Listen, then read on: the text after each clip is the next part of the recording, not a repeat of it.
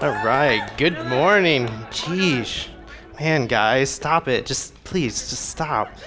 And now, the beginning's already ruined because I was going to introduce myself, but I guess you already know my name. I don't even know where I'd go from here. Just kidding. Let's bring this up. Good morning, everybody. Man, it's great to see you. I am so glad you could join us today. And I'm really thankful for anyone who may be new today. We have Connect cards over here at this table. And so if you are new today, or maybe you just have some questions about anything at all, please fill out a Connect card, drop it in the big old box right there for offering, and we would love to connect with you and get to know you better. But I am so grateful to be here this morning and continue the sermon series, Liturgy. This sermon series, what we're talking about is experiencing spiritual formation through the church, specifically the Sunday morning gathering like this morning, as well as other avenues of community. And the church is necessary. It's very necessary because we exist in a kingdom, right?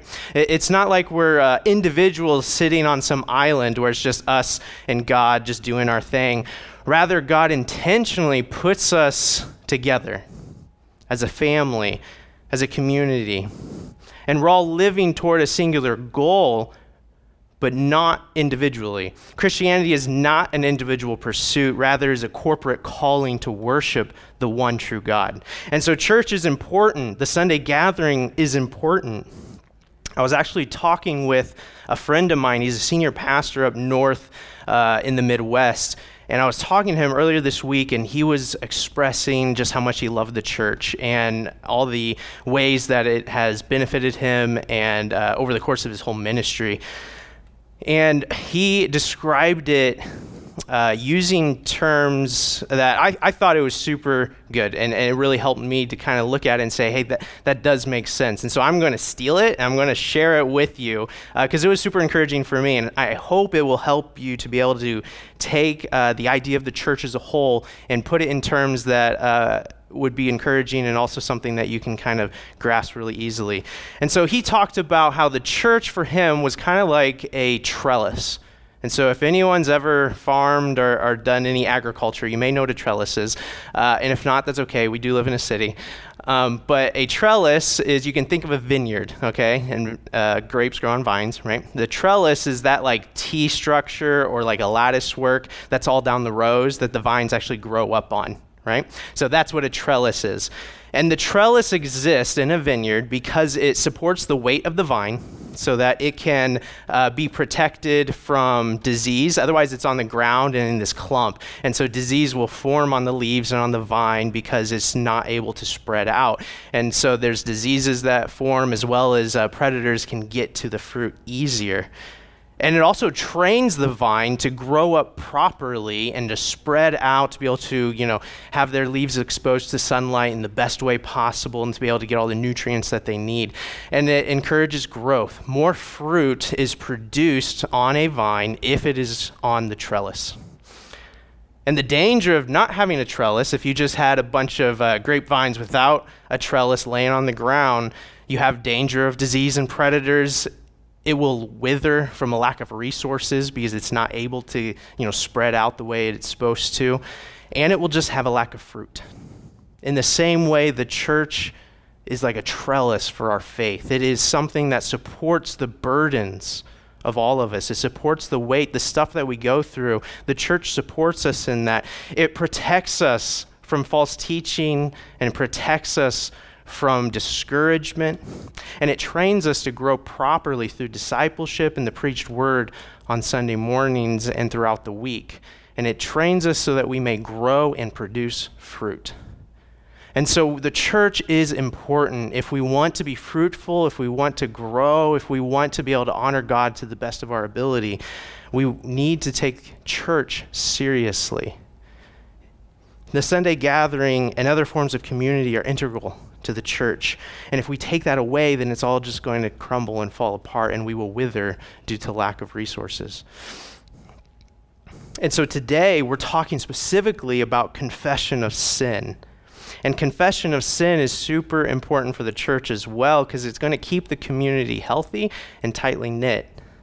And I recognize that confession is not an easy thing to talk about. I'm pretty sure as soon as I said, hey, we're talking about confession, a few people were like, oh, okay, let's do this. Like, let's dive in. I know for me, when Pastor Marco asked me to preach this Sunday, I was like, oh, confession of sin, awesome. I love that. But confession is super important, but it is very difficult. Even in my marriage with my wife, we've been married for more than 7.5 years, and she is my best friend. Yeah, it's awesome.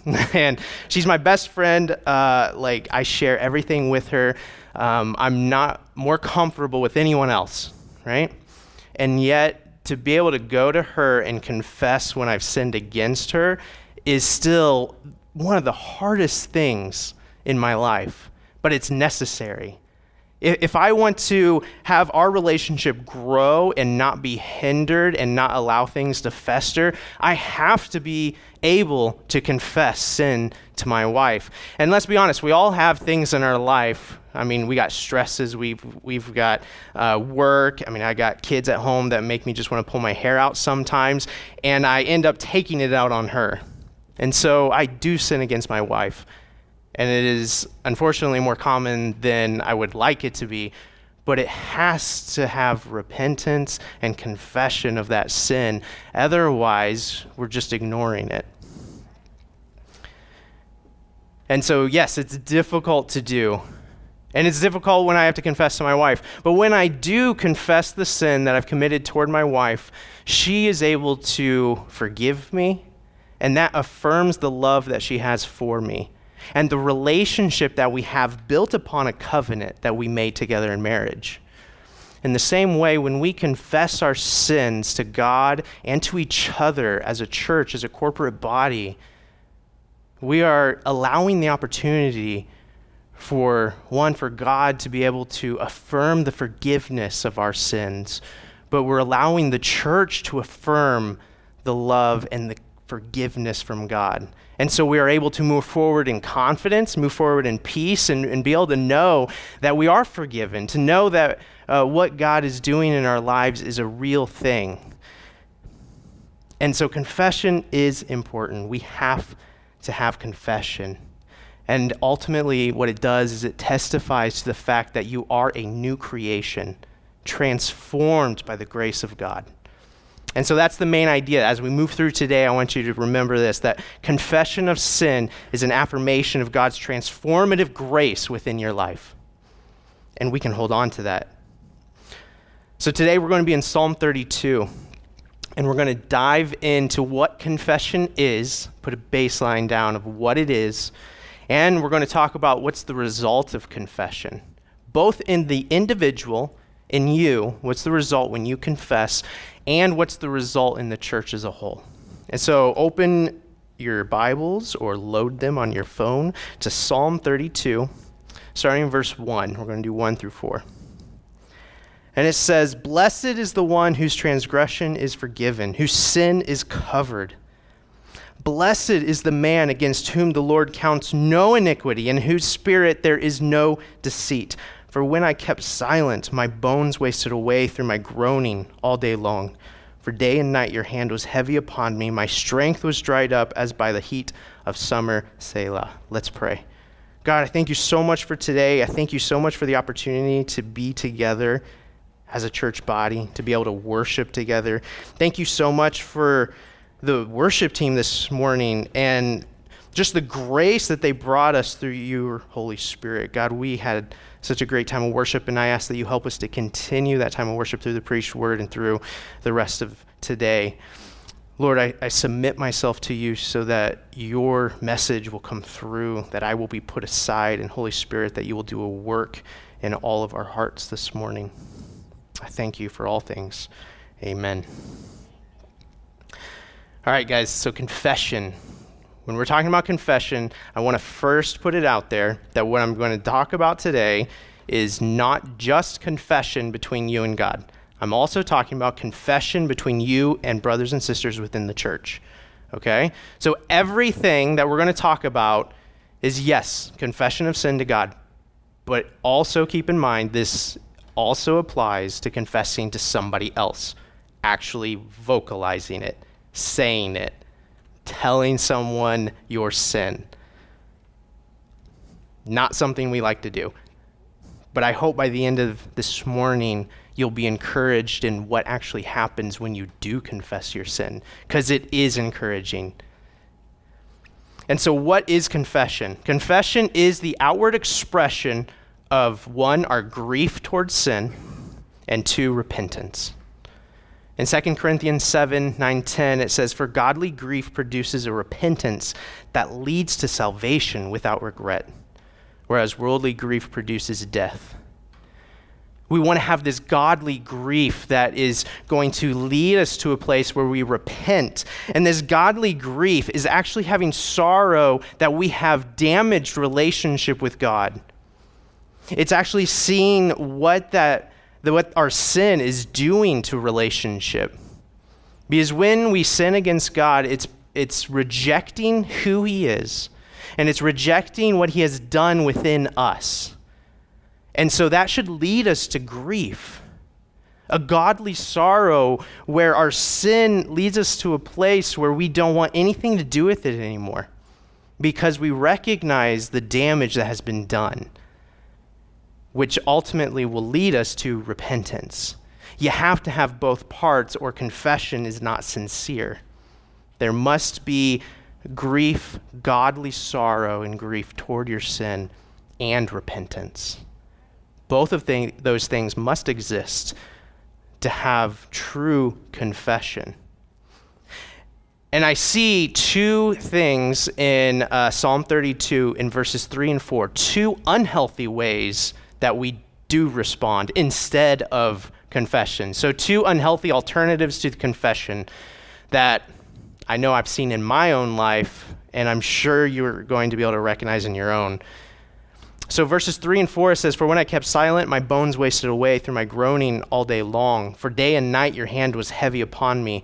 My strength was dried up as by the heat of summer, Selah." So 2 unhealthy alternatives to confession. Instead of having godly sorrow toward our sin and then repenting, we instead will do, and number 1, we will have guilt over the consequences of our sin, but not actually grief over the sin. It's not that we grieve what has actually happened in sin and how that damages relationship with God. We're actually just bummed we got caught. And it doesn't even necessarily take you actually getting caught by somebody. I think more often what this kind of expresses itself in our life is that we feel guilty about a secret sin that we have. Nobody may know about it. But we feel guilty only because we know that if we do get caught, there will be consequences. And we're afraid of those consequences. But there's no heart change. You're really not grieving the sin. You're grieving the consequences or the possibility of those consequences.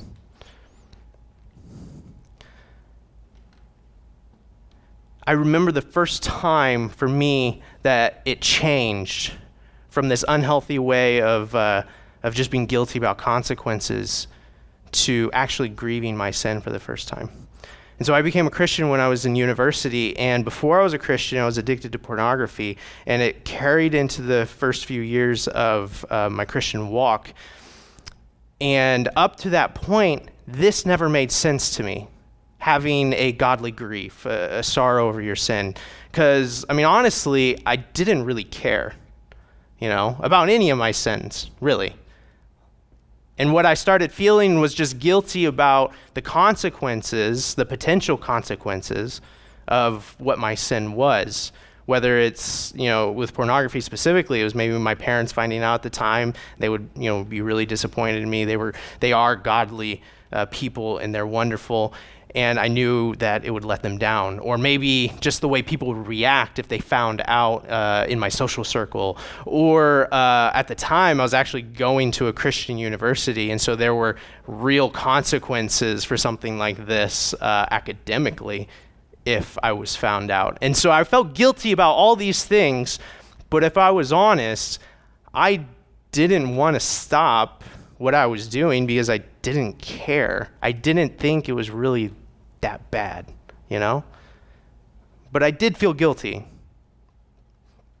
But just about the consequences. And I remember I had this group of guys on my floor, and over the course of the year, we had many conversations because we were all fairly new Christians, actually. And so we were talking about these things, and pornography came up.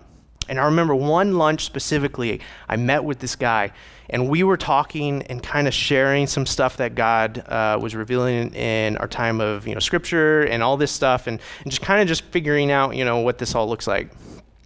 And he said that he had been reading a lot of the Old Testament lately, and one thing that really stood out to him was that God would talk about Israel when they sinned against God and they would leave him to pursue other idols and other gods. He would use terms like adultery and prostitution, like you are committing adultery against me. You are going toward these other idols. And that really stuck with me. And I continued to kind of process it and work through it.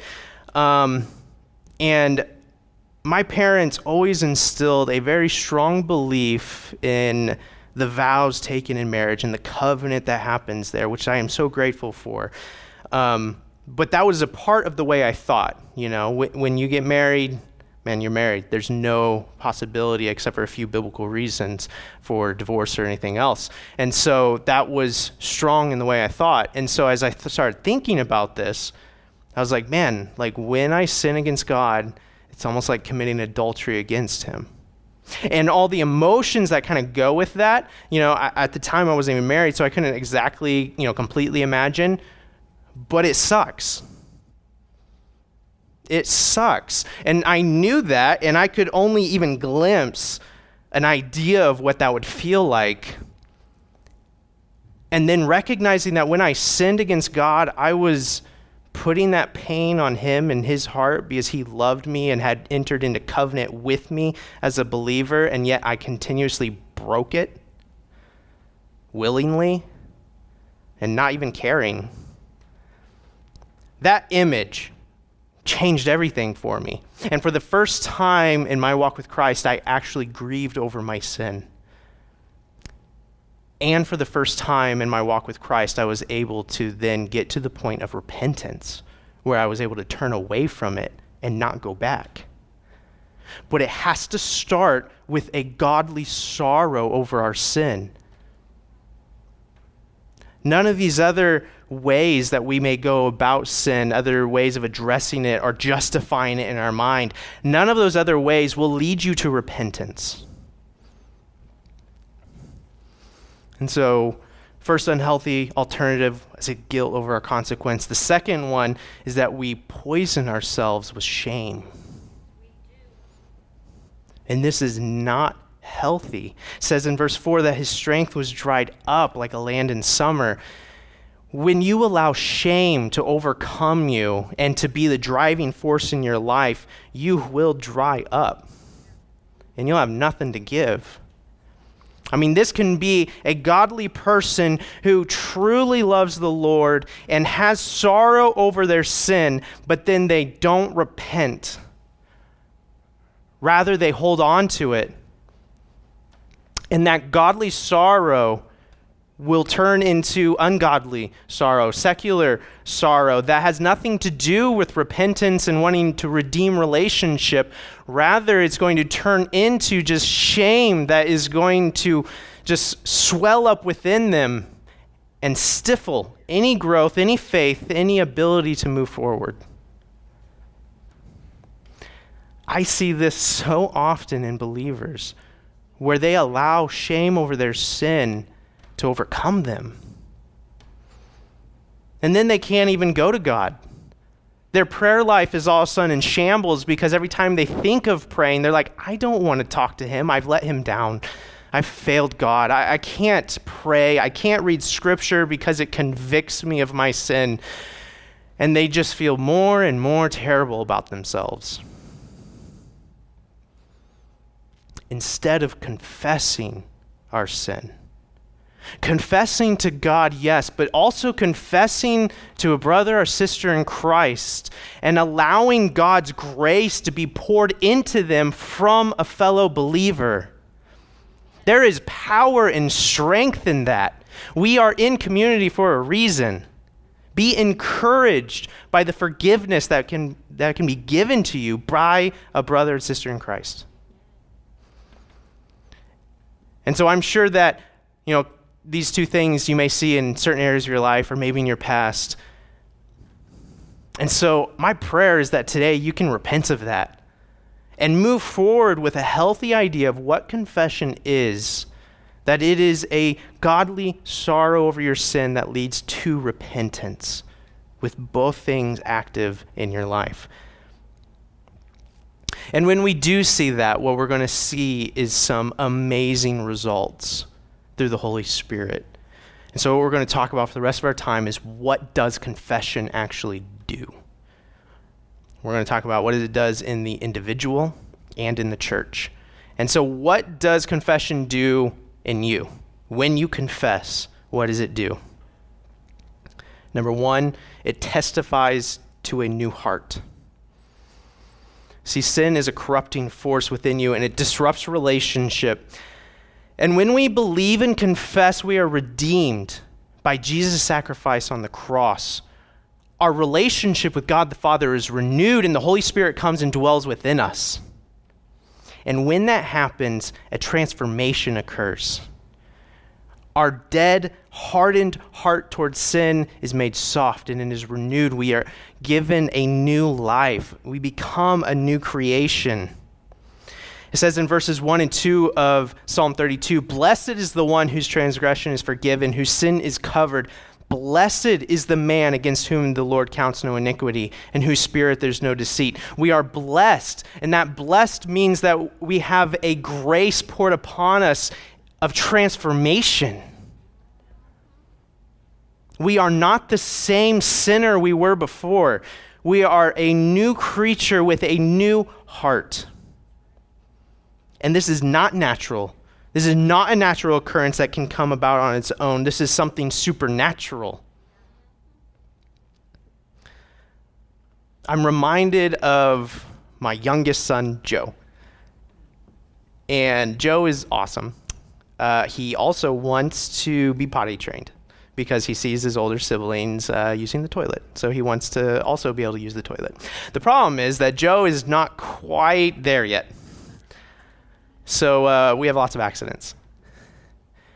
But there is one really good thing that Joe has really mastered. Like, he's awesome at it. He can hold his pee now. And if you've potty trained, you know this is awesome, right? This is a big deal. He can hold until he goes to the bathroom.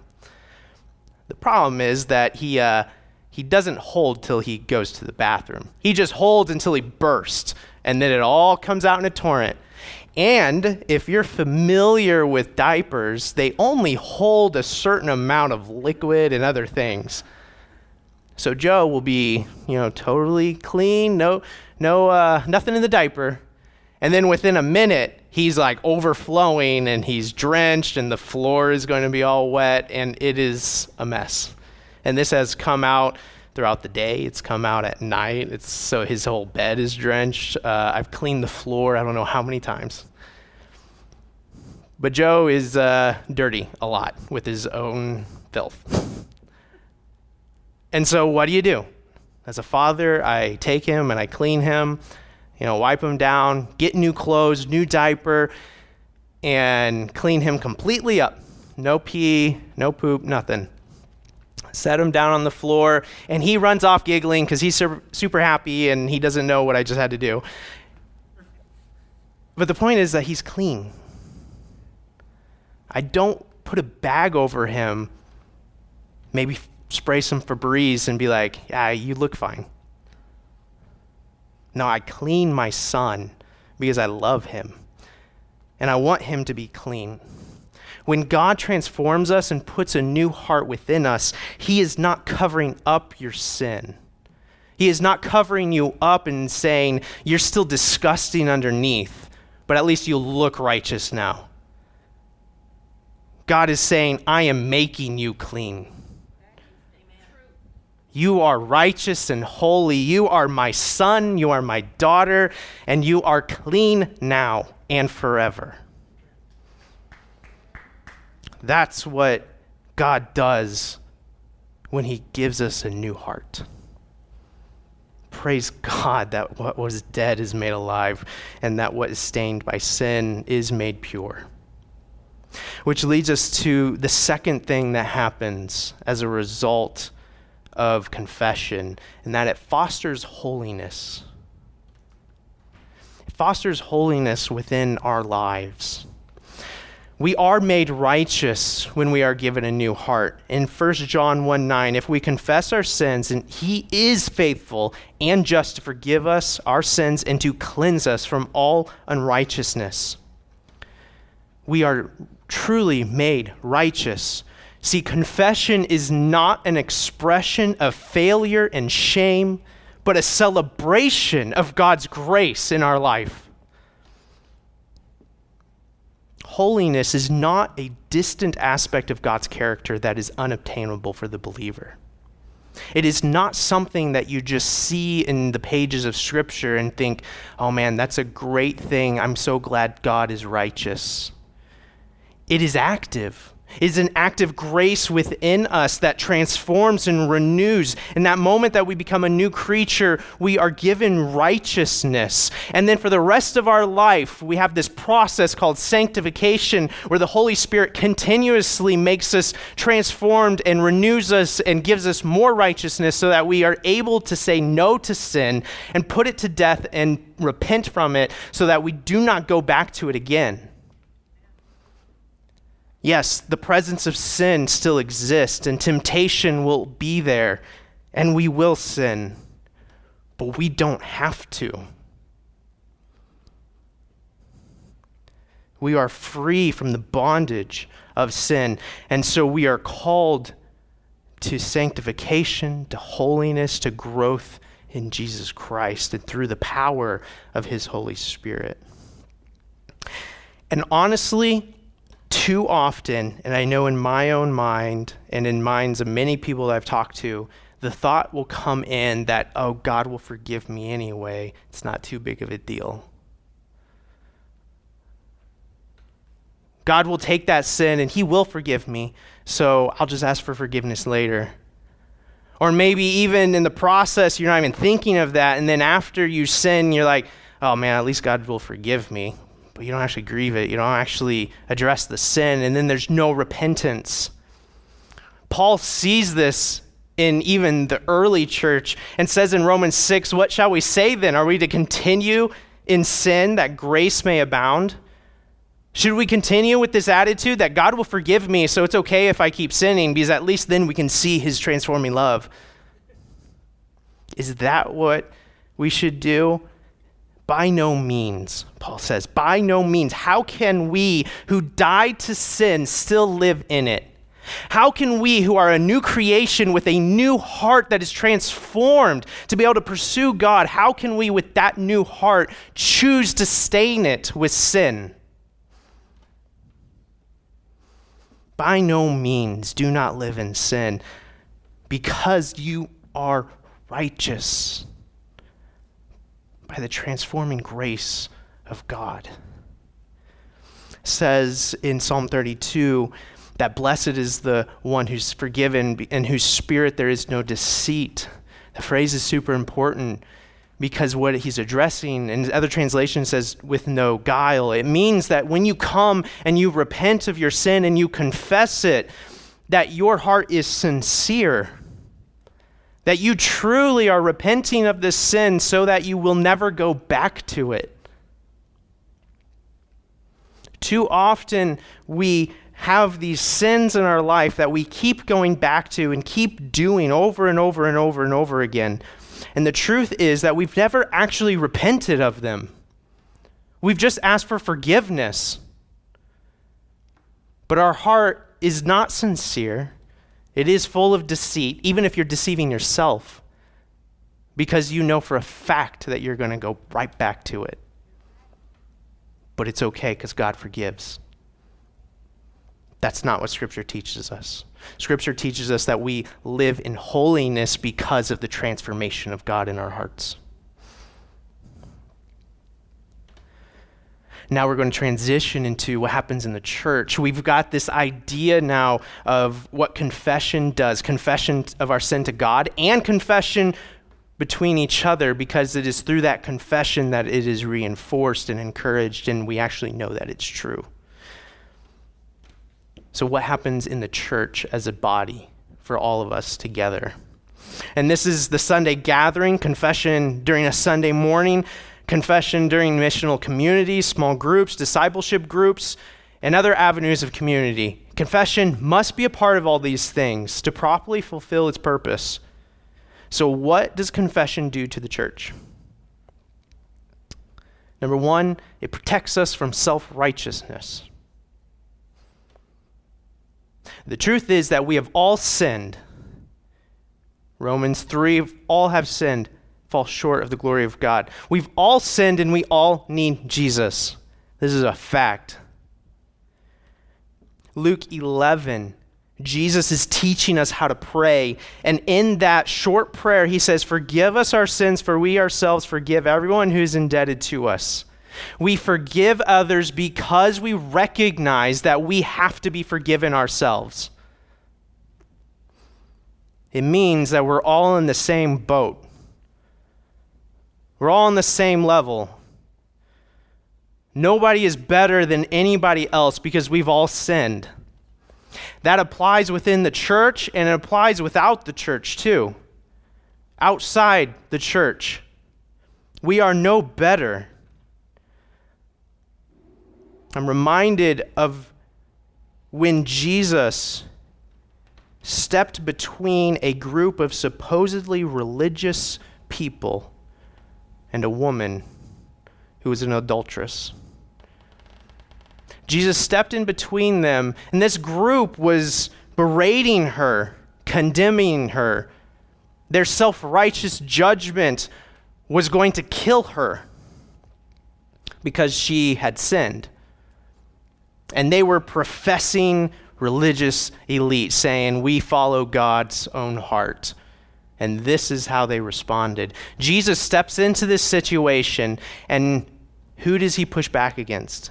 He pushes back against these professive religious people, saying that, they are the ones who know who God is.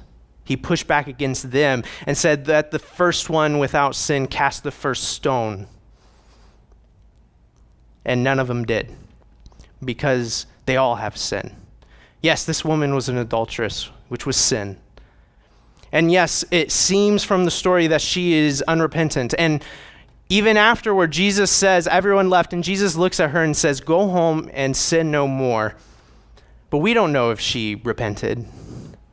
Matter of fact, it seems likely, with just how we know people, that she didn't. But we don't know. But we see that Jesus interjected and protected the sinner from the supposed righteous because their sin was great. And he called for repentance, said, "Go home and sin no more." But he interjected on her behalf even while she was still a sinner. Too often we see that the church, especially the American church, is filled with self-righteous Christians who condemn and judge all manner of people living in lifestyles that are not conducive to the Word of God. But all we see from them is just a mob of self-righteous people who are showing hatred, not love, toward people. And Jesus very clearly came in and said, "That's not how I do things. I call for repentance and a change of heart. I do not call for self-righteousness and judgment." Confession within the church is going to protect us from this kind of attitude, because confession is going to remind us that we are no better than each other, and we are no better than anyone who doesn't know Christ. The only thing that separates us from the non-believer is the transformative grace of God. It is not you. It is Jesus. And so self-righteousness holds no place within the church. Jesus tells us that we are to love God and love one another. Love our neighbor, love those who are even not in the church so that they can come to know him. Not so that you can berate them and belittle them and express just how right you are over them. And so we are protected from self-righteous behavior because of confession.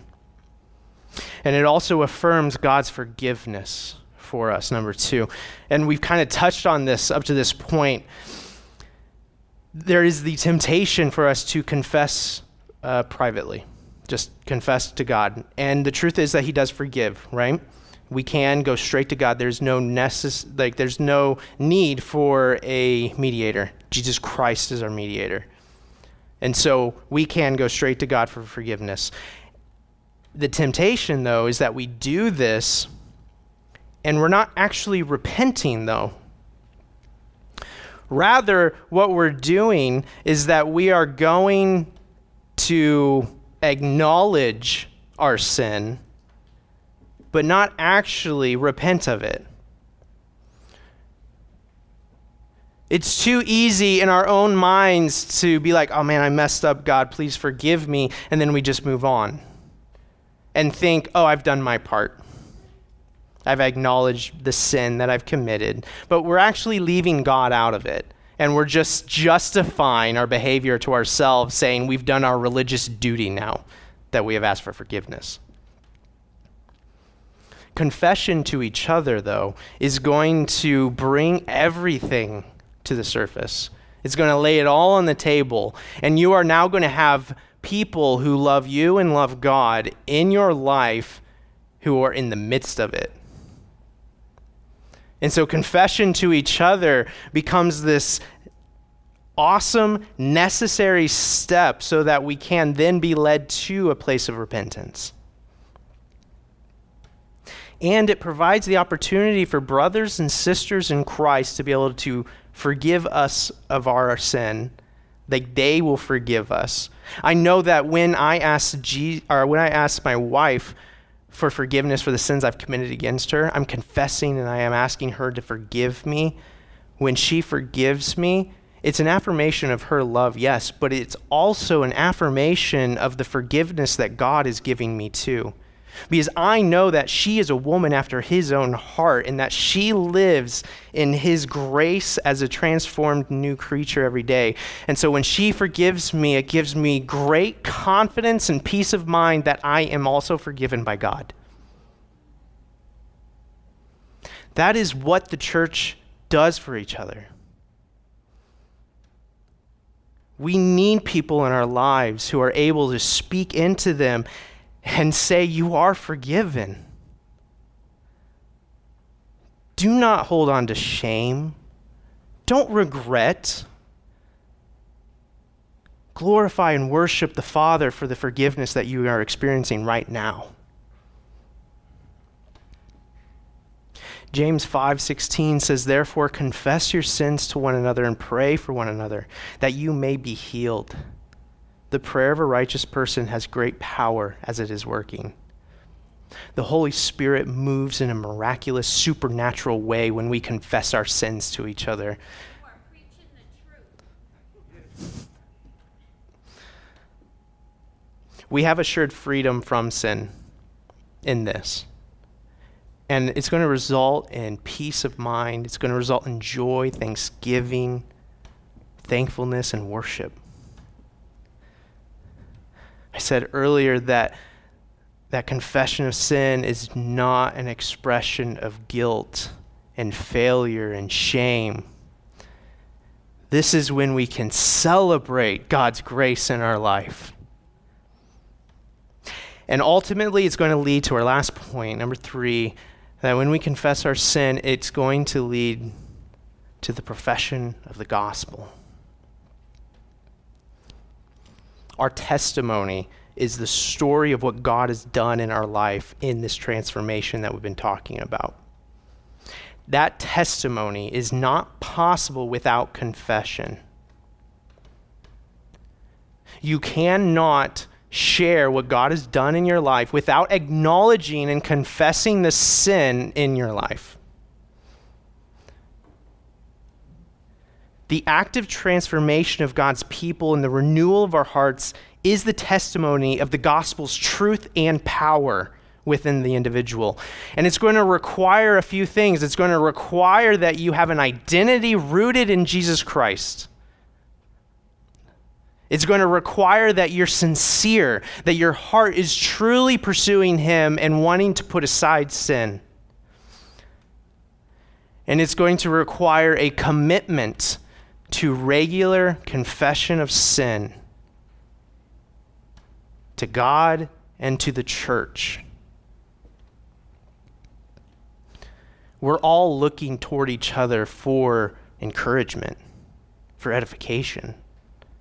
We need each other because, sometimes life is just beating you down. God put the church here so that we may encourage one another. And a watching world is looking to the church. What gospel are we professing? One of self-righteous judgment and hatred? Or are we professing transforming grace? Unfortunately, recently especially, Christianity has a reputation for the former. And it's because the message that's being professed is not born from regular confession of sin. It's a message born from pride and arrogance and self-righteousness within the church. Christians should be the first to admit our shortcomings. Christian, you should be the first to admit when you mess up. You should be the first to admit your struggles. We should be the first to admit our failures. And Christian, you should be the first to loudly profess the transformative grace of Jesus Christ. Let us be a people that confess our sins to one another. Let us cast aside self-righteousness and affirm God's love and forgiveness in each other and point people ultimately toward Jesus and that grace that is available for them and for us. Let's pray. God, I thank you so much for everything that you do. God, you are so amazing in every way the word can be comprehended. God, I am so grateful that you have chosen to forgive me and redeem me. I am grateful for my brothers and sisters in this place where your transforming grace has made them new. God, we were dead and you made us alive and you have given us hope. You have given us the ability to worship and have a relationship with the God of the universe, the creator of all things, the one who is the only way. Oh, Father, I thank you so much for that. I thank you for the part you allow us to play in the transformation of each other. Lord, I ask that you give us courage to be able to confess. Allow us to be able to come to one another and lay everything on the table. Don't allow our shame to wither us away. Let confession be the new norm. Let us come to one another so that we can experience your forgiveness and your grace again and again and have the affirmation of brothers and sisters who love us. Holy Spirit, your work is wonderful, and we ask for it today, right now, in this place. We praise your name, and we always lift you up and glorify you and worship you because of this that you have done for us. Thank you, Jesus. Amen.